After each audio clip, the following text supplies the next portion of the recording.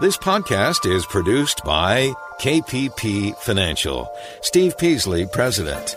KPP Financial. Independent thinking, shared success. And now today's podcast. You're listening to an encore presentation of Invest Talk. Please call with your questions and comments, though, 888-99-CHART, 888-99-CHART, and Steve will answer them on the next Invest Talk. Welcome to Invest Talk, above average investing for the average investor. We try to bring you useful information and answer any questions you might have, as long as they're financial. Let's go to Lynette and San Bruno. How you doing, Lynette? Oh, fine, thank you. I really enjoy listening to your program. I listen to it on a daily basis. Thank you. The question I have today is, through a divorce settlement, I received a profit-sharing plan through my ex-husband. He's self-employed, and I rolled it over into an IRA. Good. It is in cash. I was wondering if and I'm not allowed to add any more to it, can I take that cash within an IRA and invest it in stocks, or do I have to? You can invest that IRA in almost anything you want. It would be difficult to buy property. Not impossible to buy property, but difficult. There's lots of rules. But you can buy mutual funds with it. You can buy a CD with it. You can buy stocks. You can buy ETFs. You can buy bonds. Mm-hmm. You can do anything you want. Oh, good. I don't have to keep it in cash then. No, you do not. And how old are you, Lynette? 59 and a half. Okay. When do you start to need to take the money? When I'm 70. Okay. You don't think you'll need it before then? No. Perfect.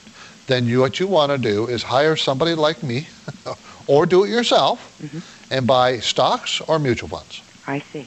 Because you have a good long time, 9 years or so. Mm-hmm. And the market, almost in any 10-year period, the stock market is higher from this day. 10 years from now, the stock market will be higher. And if you want to talk about it more, Lynette, just call me at the office. I'll be happy to talk to you about it. Thank you very much. Thank you very much, Lynette. Hi, Steve or Justin. I love your show and appreciate your advice. I'm curious about what account would be best to trade under. I have a Roth IRA and individual trading account. Which one would be better for making trades and investments? Thank you. Well, if you're trading a lot and you're creating short-term capital gains, then a tax-deferred account like a Roth IRA would be the best. If you're a buy and holder and you're typically not selling very often, then those type of investments are better in maybe taxable accounts because you're not creating taxable events very often. So it depends on how much you trade. For most traders, a tax-deferred account is best. 888-99-CHART is our number, 888-992-4278. How you doing, Manuel? I love you guys' show. I've been listening for about 3 months, and I learned a lot of good stuff. My question for you today was, the company I work for matches us in our 401k with their own stock, and they're telling me that the stock's going to split. You know, I know then you end up with twice as many shares, but why does it split is my question. Okay, good question, Manuel. I bet you there's a lot of people out there that want to know why it does that. Why does a company split? Do you know if it's going to split 2 for 1? I'm not sure. One of the other guys that's always paying attention to 401k a lot more than I do was telling me that today. Well, just to let you know that the most common split is 2 stocks for 1, but they don't do that all the time. Sometimes it's 3 for 2 or 5 for 3. You can do different ones. But most common is 2 for 1, so we'll try to stick with that. So what's happening is you had 1 share before at, let's say it was $50 a share. Then you're going to have 2 shares at $25 a share. So you didn't really increase the value of your holdings at all. Splits do not increase the value of anything. They just give you more shares. Now, why would they do that? One of the main reasons they do that, Manuel, is to lower the price of the stock to make it more attractive for more people to buy. Think about this. What if the stock price was $1,500 per share? How many people would be able to buy 100 shares or 50 shares? Not too many. Yeah. That's right. So they keep splitting. Microsoft did this throughout all its history when it first started. Split 2 for 1. So did Qualcomm. Qualcomm, which is a huge San Diego stock. Actually, I owned Qualcomm before it split, so I have. You can see if it never split, the price would be so high that not too many people would buy it. The most common reason, Manuel, is that they wanted to lower the price to be more attractive to more people. The second reason they do it is to get more liquidity. In other words, if they split it 2 for 1, they have twice as many shares out there to trade. It's more liquid. More people can buy and sell. It's related to the first reason, but that's the only reason why they split the shares. Okay. Does that sound good? Well, that answered my question. Thank you very much. Thanks for listening, Manuel. Appreciate the call. Hello, my name is Hugh, and I'm 23 years old. I was wondering what I should be focusing on as someone that's new to investing. Thank you. Okay, you probably shouldn't be focusing on individual stocks because you're new. You probably want to focus on buying ETFs of indexes, the S&P 500, the NASDAQ, the Dow, the Russell 2000, buying an index until your knowledge grows. And then you can start buying individual stocks. But if you're new and you're just not, you just don't have the knowledge yet, don't try to buy individual stocks. It's much more difficult than you might realize. Stick with the indexes. That's what I would suggest. Let's go to Thane in Antioch. Hi, Thane. How you doing? Good. I had a general question for you. Sure. My mom has entrusted me with $50,000. Her net worth is probably about $200,000. Okay. But she wants me to do some conservative, so I was thinking some dividend-paying stocks, and, she wouldn't mind if that 50 dropped to 45 or something, but if it dropped much more, she'd probably start getting a little bit nervous on me. Okay. Conservative. You really shouldn't use the word conservative and individual stocks in the same sentence. Okay. Now, there are less risky stocks than risky stocks. I will give you that. But the word conservative probably is the wrong term. Let's talk about what would be good for your mom. I would suggest large dividend-paying stocks, like you have just suggested. Stocks that we know do not go down too much, don't go too up too much, they're kind of staying the same.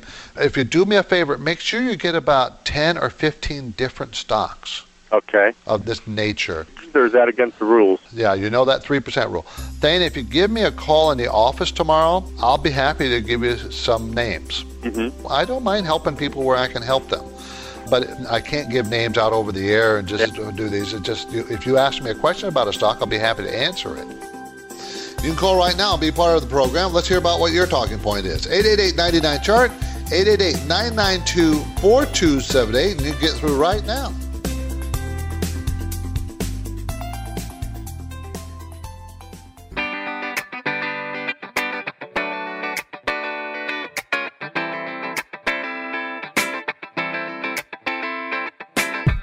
Listening to an encore presentation of Invest Talk. Please call with your questions and comments, though, 888-99-CHART, 888-99-CHART, and Steve will answer them on the next Invest Talk. Hi, my name is Joe. I have a question for your show. I'm curious about your thoughts on the copper space as a commodity and copper miners in particular. I'm considering taking a long-term position in that space and just wondering what your thoughts are. Thanks, and I'll be listening on the podcast. Well, I do like the commodity space as a whole, and if we do have some large infrastructure spending, I think that this will be an area that will do very, very well because copper is used in almost all building of some type, whether that's infrastructure or homes or office buildings, whatever. Copper is used extensively. So I like the copper space. I like a lot of the miners. They're very cheap. So in general, I like it. Without getting into specific companies, I like the copper space. Let's go to Art in Menlo Park. How you doing, Art? Hi, Steve. I just wanted to just try to get a little feedback on my retirement. Sure. Right now, I'm looking at within the next 5 years or so leaving the company. Okay. And right now, we're in Vanguard, and I got like bulk of my funds in PrimeCap. That's about half. Right. I'm kind of like divert more into like Wellington and into the money market right now. Okay. And I was actually just wondering, like, if the market goes up, to the 14 or 14.5 area, I was wondering what you felt like if I were to like divest some of the PrimeCap into either Wellington or money market. Well, money market is just money market. You're going to make 3% or so. That's it. Right. The two, Wellington and the PrimeCap, are stock accounts, equity mutual funds. So they're tied to the stock market. And you're saying you're going to retire shortly? Within the next 5 years or so. Okay. Well, 5 years is a long time. I would probably exit the money market for the time being. If you got 5 years, I'd exit that money market, move it into the Prime Cap or the Wellington. Oh, okay. Because actually I was just trying to figure out what would be the safer of the, The safest of those three is the money market. That's the safest. But you're not going to get much return either. Right. You're presented to me, Art, that maybe 5 years. 5 years is a goodly amount of time. And I think in 5 years, the stock market's going to be higher than it is now, a lot higher. If that's all you have, I would probably be fully invested, and then maybe in 2 or 3 years, start to get more conservative and more conservative, until you get not so exposed to the market. Yeah, because basically that's what I was trying to figure out here, my exposure in the market as far as being in, and if we had another downturn type of a thing. Art, I'll tell you this. The chances of us having a market like we had in 2000, 2001, 2003 are extremely slim, very rare. That's probably not going to happen. You never can say it won't happen. Anybody say it could, but you don't see that once in a generation or so. Okay, so we've already had that big downturn, so the chances are good that we're not going to have it again. And I do think that the whole world is growing very strong, and that is going to make stock prices go up. Oh, okay. I would be more comfortable with the risk. If I had 5 years, I'd be comfortable with the risk. As far as the diversification goes, yes. Right now I'm probably about half in Prime Cap. Would you divert any of that into like Wellington to kind of even them out? Well, what you need to do is if you look at the holdings of both those companies, both those mutual funds, those are mutual funds at Vanguard, everybody. Right. That's what we're talking about. I think you'll find a lot of overlap. In other words, one company owns a lot of the same, both will own a lot of the same stocks. So I would check out that. Go to Morningstar.com and just check the top 10 holdings of both companies and see how much overlap. I think you'll find there's a lot, and therefore there doesn't really make a lot of difference which way you go. Oh, okay. Are the funds basically like the same size as far as? They're both very large. Oh, okay. So the downside is mitigated a little bit. Well, almost own the whole stock market. So if you think the stock market's going to go up, probably both those will go up. The stock market's going to go down, both those will go down. And lastly, as far as I've got only about 5% in the Index 500. I was actually thinking about divesting that and then putting it into the either the Prime Cap or Wellington. Well, what I would do before you did that, Art, is compare the performance of the S&P 500 the last, 3 years, 5 years, with those others too, and see which one's been outperforming. Oh, okay. And I'd go with the one that's outperforming. Right now, you'd say that as far as the money market goes, you'd probably put some of those funds back into the market then? Yes, I would. I would start putting them back in the market. I wouldn't do it all at one time, but I'd do it over the next few months, yes. Oh, okay. Thanks, Art. Appreciate the call. Thanks a lot. Hey, Steve and Justin. This is Chris from Philadelphia. Hey, I'm 36 years old, and currently 100% of my 401k contributions are going into a Fidelity 2050 target date fund. Given the current downturn and my long-term time horizon, I was contemplating either selling 50% of my balance and putting it into a Fidelity 500 index fund, or I could just change 50% of my future contributions go to the Fidelity 500 index fund. My goal is to track closer to the S&P 500 during the rebound, given the potential for higher returns. Curious to get your opinion on either of those strategies. Thanks. Really appreciate the show. Well, I kind of like the second one better. Okay, that stock market, I just don't think it's done with its bear market moves. I think that, we are probably going to suffer another pullback, the retest of that low. And, I think if you dollar cost average into the index, the S&P 500 index with new money, I think that would work. Remember, if it's 2050, if it's a 2050 fund, that means it's mostly all exposed to the stock market. So you're probably tracking most of the index as it is. So it's not a big major change no matter what you do. Appreciate the call. You're listening to Invest Talk, everybody. I'm Steve Peasley. We want to answer your questions. Our listener line number is always ready for you, 888-99-CHART. Beginning our experience, we're here to answer your question.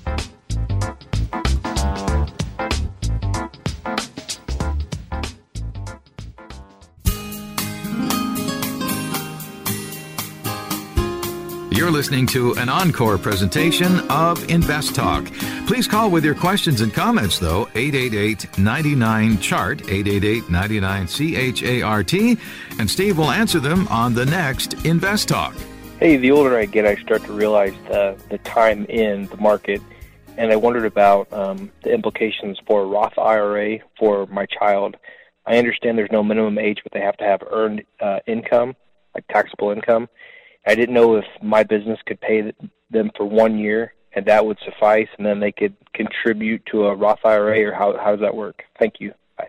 Well, they can contribute, or you can pay them if they're eligible for a job. I don't think you can do that for a young child, because a young child can't have earned income because they can't technically have a job. So sure, I'm sure your business can absolutely employ your child as long as they meet the age requirements. I would imagine. Obviously, I'm not an employer lawyer, but or a labor lawyer, but that's the way I would imagine it would work. How about if we go to Jim in Chula Vista? Hi, Jim. Hi, how are you today? Good, thanks for calling. Sometimes I've heard you say the price of a stock is $18.75. Yes. And you're going to place an order? Yes. But you don't buy it for $18.75, you buy it cheaper. We try to, yes. Yeah, we always bid less. Okay, so in other words, when you get ready to do a trade, like on a stock trade or something, it'll have a bid and ask price? Yep. Okay, I didn't understand that. That's what I wanted to find out. Yeah, on our stock market, all it is an auction. Think about it as an auction. Someone is trying to sell you something, and someone else is trying to buy something. You guys got to get together on what price you want to pay for that. Well, you don't want to pay what someone is asking.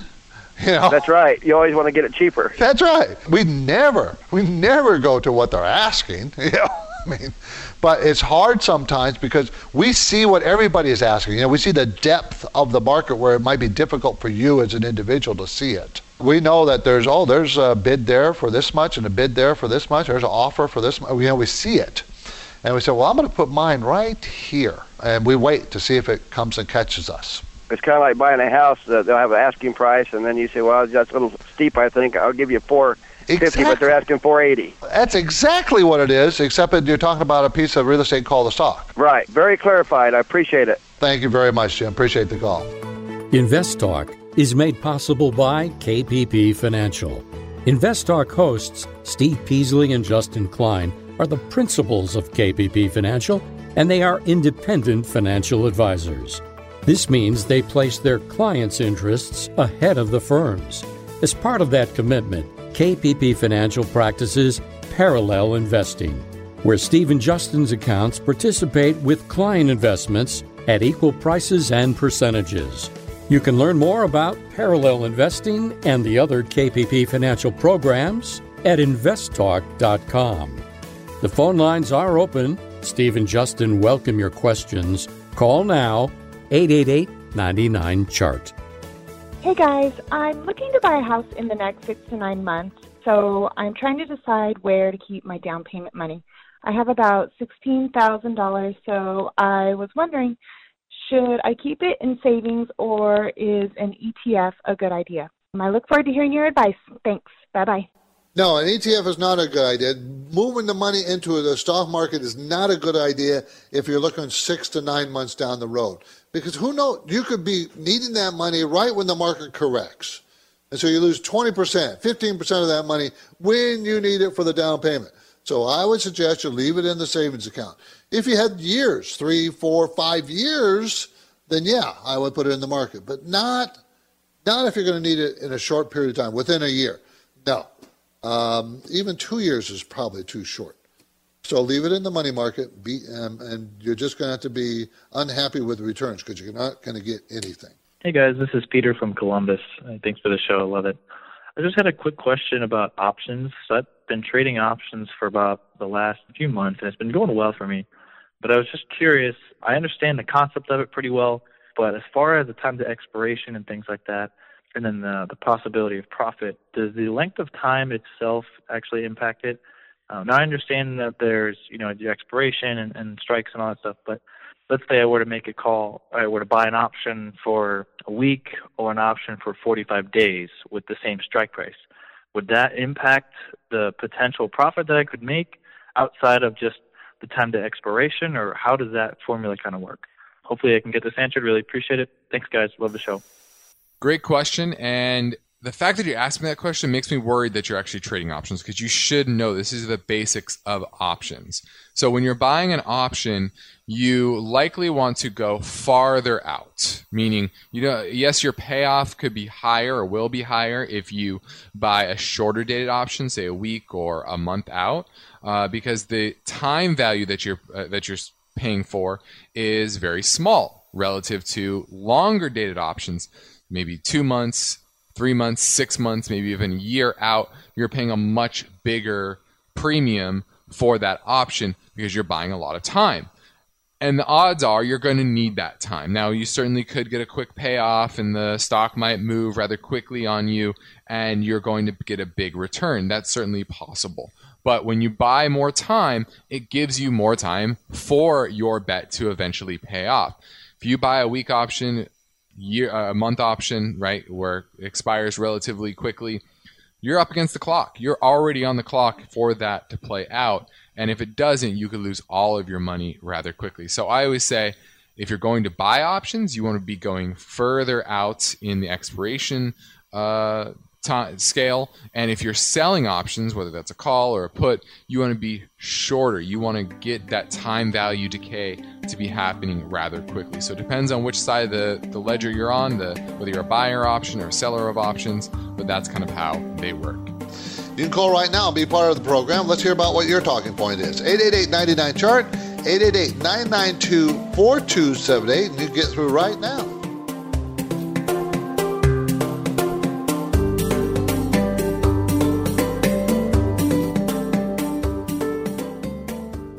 Let's say you've been thinking about learning a new language. Okay, why?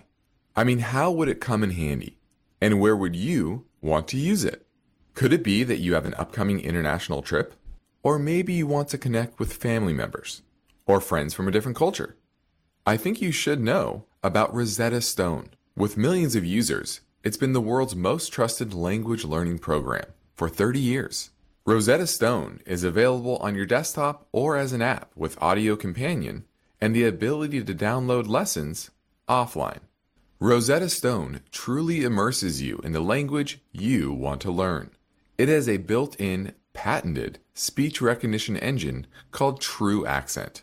So as you practice speaking, you'll get feedback on how well you pronounce words. With Rosetta Stone, you pick up a language naturally, first with words, then phrases, then sentences. It's an intuitive process designed for long-term retention. You really learn to speak, listen, and think in your new language. Rosetta Stone is an amazing value, so your special skill set is within easy reach. You know you want to do this, so don't put off learning that language. There's no better time than right now to get started.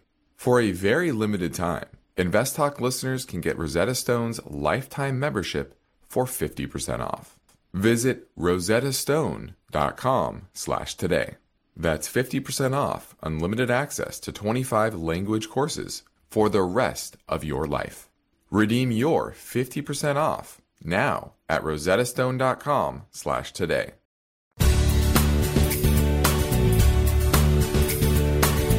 You're listening to an encore presentation of Invest Talk.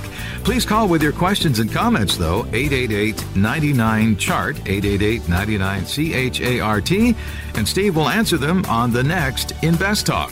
Hey, Steve or Justin. Thanks for taking my question.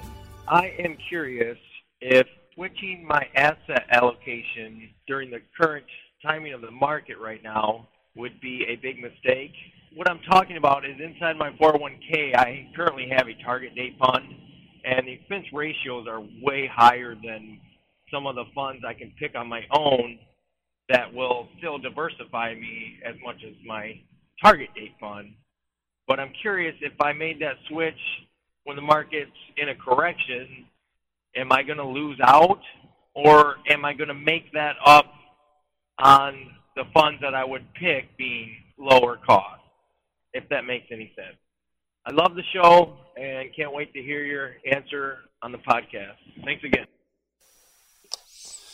Okay, target dated funds. Those are the funds that have the date 2025, 2040, 2045, way out there. It could be way out there or they can be close. And you didn't tell me what year your target dated fund matures. If it's way out there, it's fully in the market and probably holds a bunch of index funds inside it. If it's really close, then it moves, as it gets closer to the retirement date, they buy more and more bonds. So if you wanted to be in the market, your target date should be way out there. And you will lose nothing or gain nothing necessarily by moving from that target date to individual funds, depending on the funds themselves and how they operate, what kind of funds you're going to buy. You won't lose anything or gain anything just by making the switch. So I would prefer that you make a switch. I don't like target dated funds because I don't like the fact that they're kind of invisible what they're doing. And I don't like the fact that they automatically go to more bonds as the date gets closer, because what if it's not a good time to be into bonds? And I don't like bond funds. I like the individual bonds, but I don't like bond funds. So there's reasons I don't like it. 888-99-CHART is our number, everybody. You can reach us. We have lines open, 888-992-4278. Let's go to Carlos in Stockton. I'm 22 years old, have a pretty good job, and I've been interested recently in like e-trading. I really don't know nothing about it. Online trading yeah. Okay. I have money to play with, but I just don't know the steps, and I really don't know nothing about it. Okay, let's talk about that for a second. So you have to start to educate yourself a little bit. Anybody can go and buy a stock they heard about on TV, or read about in a newspaper. But you'll be investing with the total lack of knowledge. You wouldn't know when do you sell, what stocks you should buy. You're buying stocks because someone else said it was a good stock and you're just buying it. That's not a good way to invest. You already made the first step, Carlos, by saying I have the interest. You have to start somewhere, and you're only 22. You're a young guy. You're just now getting involved now. Peter Lynch has a pretty easy book to read. Okay, it's called Beating the Street. It's only about 200 pages. It's pretty simple. It tells you how he invests. It talks about invest in stocks that like you're at the store and you see some product that you saw that is just selling like hotcakes, like maybe Nike tennis shoes or something. Yeah. He talks about very, very fundamental, easy stuff to just pay attention to the things around you, and then you start there. That book is a very good book to start. It's a beginner book. It's by Peter Lynch, Lynch, and it's Beating the Street. It's a very, very good book for a beginner. And, Carlos, come to our conferences. You just need to start listening to this show. You'll see that I'll talk about basics. And I'll tell you one thing, Carlos, that is true no matter what. Stocks go up if their earnings go up. I know it sounds simple. It really is simple. But there's so many stocks that people buy where they don't have any earnings or have any hope of earnings, or it's just a story that sounds good. But over the long haul, all stocks go up if their earnings go up. So they have to have their sales go up and their earnings per share. And everything's done in earnings per share. There's so many shares in the stock. If it has 1 million shares, what is its earnings per share? It's $1 per share. If it makes $1 per share this year, it's going to make $1.20 per share next year, and it makes another $1.50 the year after. That stock will eventually go up because the earnings are going up. So there's just one cardinal rule. If I could beat that into your head, you will be successful over the long haul. That's what I'm talking about. Let's start with the earnings. If earnings go up, then the stock will go up. And you can get that earnings almost anywhere on the net. Carlos, good luck, and keep tuned into the station, and I think you'll pick it up. It just takes some time, that's all. Thank you very much, sir. Thanks, Carlos. Have a great day. Let's go to Chris in San Jose. How you doing, Chris? Just fine, Steve. I had a question for you regarding day trading. I did not want to get involved in day trading, but while trading and buying some stocks, I got some warning from my trading platform saying that potential day trade. And when I talked to my broker, they were saying something about if you have less than, I think it was $25,000, you couldn't trade more than 5 trades in 5 days or something. Does that sound right to you? That's only because of your platform, your particular platform. Do you want to tell me who you're using? I don't know if I would get in trouble for doing. Okay, no, don't tell me that. No, that's that particular platform. Let's say you're using Scottrade or you're using E-Trade. They have their own rules. You go to somebody else and there won't be any rules. You can go to somebody else that'll have different rules. So, Chris, it's only that platform. They're trying to discourage you from day trading. That's why they're doing it. Okay, yeah, because the way it was presented to me is if it was some sort of SEC rule, and I was wondering about that. There isn't. That's wrong. There isn't. There is a 3-day clearing that they could wait 3 days, but even that's old thinking. They don't have to wait 3 days, but a lot of companies still do. In other words, when you do a day trade, you buy and sell, for them to click, before you can use that money again, they got to wait 3 days. That used to be the old rule. That's not necessarily so anymore.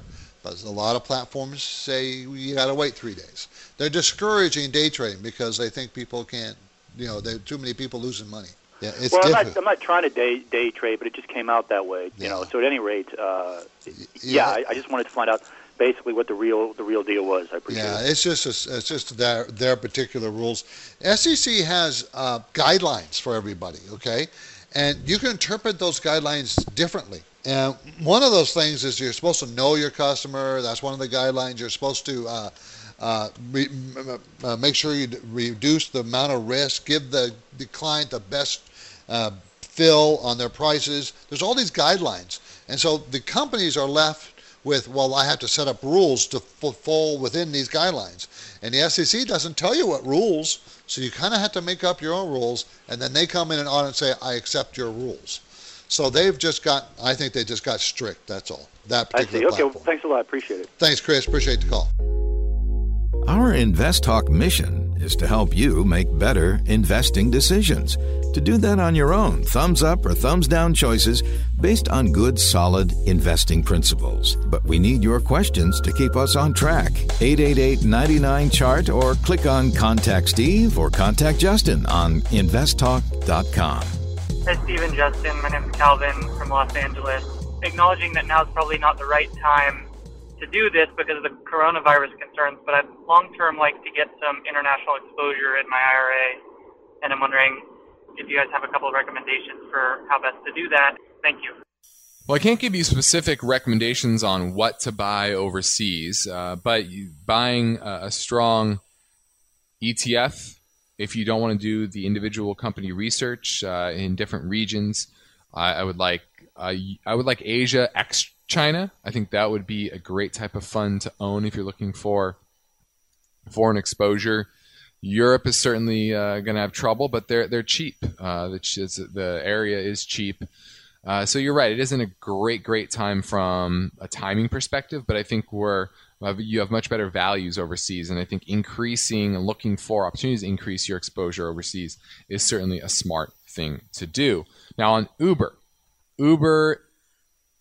is now in a downtrend. It continues in a downtrend from its IPO, and it's now at $30 a share. And as long as we have the coronavirus scare in the world, this is going to suffer. Right? Less people are going to want to be in confined spaces with people that they don't know who may be contagious, or we're in a car where a lot of other people who may be carrying the coronavirus were sitting, right? And therefore, I think people are going to be taking Ubers less, traveling less, etc. So certainly a poor time to be owning share of Uber, but I do think there is some long-term value here. I think they can turn a profit. They should be able to turn a profit as long as their businesses run a little bit better. I think they need to shed Uber Eats. And once they shed Uber Eats, I think you're going to see some improvement in their operations. And I think they will do that over the next year or two. So certainly a company that I would have my eye on, but I would not buy it here at $32. I would look for the low 20s. That's the area that I'm eyeing Uber, and that's where I would like to own it. Let's go to Jack and go to Nigel. How you doing, Jack? Good, thanks, Steve, for taking my call. Thanks for making it. Yeah, my question or thing is about retirement. I retired 4 years ago at 62. Okay. And what I've experienced is probably like a lot of people have. You're not prepared for a lot of increases that come your way, like Medicare, right, medical insurance that drops, and you have subsidiaries that have to be picked up. Yep. Also, inflation and other things. So my thing is, you're talking about you need at least 80% of what you were living on before you retired. Yes. I would plan for 110%. That way. That'd be nice. No surprises. That's right. In other words, you're saying in your experience that you actually need just as much as when you're working as when you're retired. Your expenses do not go down. Absolutely. And then you have to keep up. Go down. Jack, I've heard people tell me this before. many times it goes up. Not because you're necessarily, living a more lavish lifestyle, but what happens is you have a lot of freedom, and there's several things. Freedom means, well, I'm going to go have some fun. Fun sometimes costs money. The other side is what you pointed out. Well, as we all get older, medical costs tend to go up, not down. Dramatically. And some of it, if you have an illness, you need to be prepared for that. That's one of my biggest fears, Jack, is, Medicaid, Medi-Cal, Medicare. How much is that going to pay? And how much do I have to pay? It's going to get less and less unless they get this thing corrected. Yeah. Do you see that happening? I have no clue, so I would say no. Yeah, I think they're going to make us pay a little bit more, because where are they going to get the money? Taxes. Or raise taxes. Yeah. Jack, appreciate the question. Appreciate the comment. I appreciate that. Yeah, everybody, just, in retirement, you need to have money or you're not going to retire. And I'll say this, you don't have to retire. Retirement is not necessarily what we all think it is, where you just stop working and you kick back and you don't do anything. No, you might retire from what you don't want to do to something you do want to do and still get paid. You might cut back your hours but not truly retire, maybe work part-time or have special projects and become a consultant. There's different ways to do it, and I would suggest that you don't just cut and dry. I don't think you should just cut it off completely, because that's a shock to your system, trust me on this. Both your financial system and your mental system, all of a sudden stop working. It's hard to do. A quick reminder, if there's a term that you hear mentioned on the program but you're unclear about what it means or you have a question about it, we want you to ask. It's very likely that you're not the only one with that same question. 888-99-CHART. Hey, Steve and Justin. My name is Justin also, here calling from Florida. Just have a question about this new CARES Act incentive on being able to borrow from your 401k. I'm 33 years old. I think you can borrow up to $100K. They're waiving the 10% penalty fee. And they're even letting you avoid paying taxes if you pay it all within 3 years, I think December of 2023. So it seems pretty enticing to do it. I planned on avoiding the taxes because I know that'll probably be like 30% taken out of me by maybe doing a loan, paying that back and dollar cost averaging back into the market over 3 years. I kind of want to see if I could invest that money maybe into some properties, try to get some kind of passive income going. And then this way I'm able to dollar cost average back into the market over 3 years with all this volatility going back on. Just wondering what your thoughts are and if you think it's a good idea. Appreciate any help. I'll be listening to the show. Thanks. It's an interesting idea. It's a high-risk idea because can you pay back that $100,000 over that 3-year period as well, right? So 3 years goes by rather quick. And what type of risk are you taking with that? Are you just going to buy a property when property prices are expensive? I don't know. It just doesn't seem like a great idea. The point of that whole loophole that was created was to help sustain people in tough economic times. Maybe they lose their job or whatever. So I wouldn't really play that game. It's a little complex, a little risky. I would be more patient, and I wouldn't take advantage of that unless you had to pay bills, but I wouldn't use it to speculate. Let's go to Brent in San Diego. How you doing, Brent? Hey, just fine. Thanks for calling. I had a question on the PEG ratio, the PEG, price of earnings to growth ratio. Yes, sir. What's it for? How do you use it? And what's a good one? What's a bad one? Very good question. We use GEP, but many people use PEG. Same thing, but just the inverse, okay? GPE is growth to the price earnings ratio. PEG, PEG, is the PE ratio divided by the growth. So it's the exact same thing, but the inverse. You understand what I'm saying? Yeah. We like to use GPE. The good number, you asked me what a good number is? 2 on a GPE. On the PEG, it would be 0.5. And that would be 2 times the growth rate of the PE ratio. The PE ratio is 10, you want a stock to be growing at 20%. The PE ratio is 30, you want a stock that's growing 30%. What does it do? A company cannot have a PE unless it has E, earnings. So if you have a PEG, that means you are buying a company that at least has earnings. Now, it's a question of how fast it's growing those earnings. The better the PEG ratio, the lower the number on the PEG, PEG, 0.5, 0.4, 0.3, 0.2. The better it is, That means a higher growth it is to the PE ratio. Now the GPE, which is the same thing but the opposite, you want a 2, 2.5, 3, 3.5, up. The higher the number, the better on the GPE. So it ensures growth. Brent ensures growth and earnings in a stock you're buying. That's what it does. So they're very, very important. Now, if you have a question about a stock or an IRA, college savings plan, well, maybe buying a house, mortgages, reverse mortgages, we're here for you. 888-99-CHART, 888-992-4278.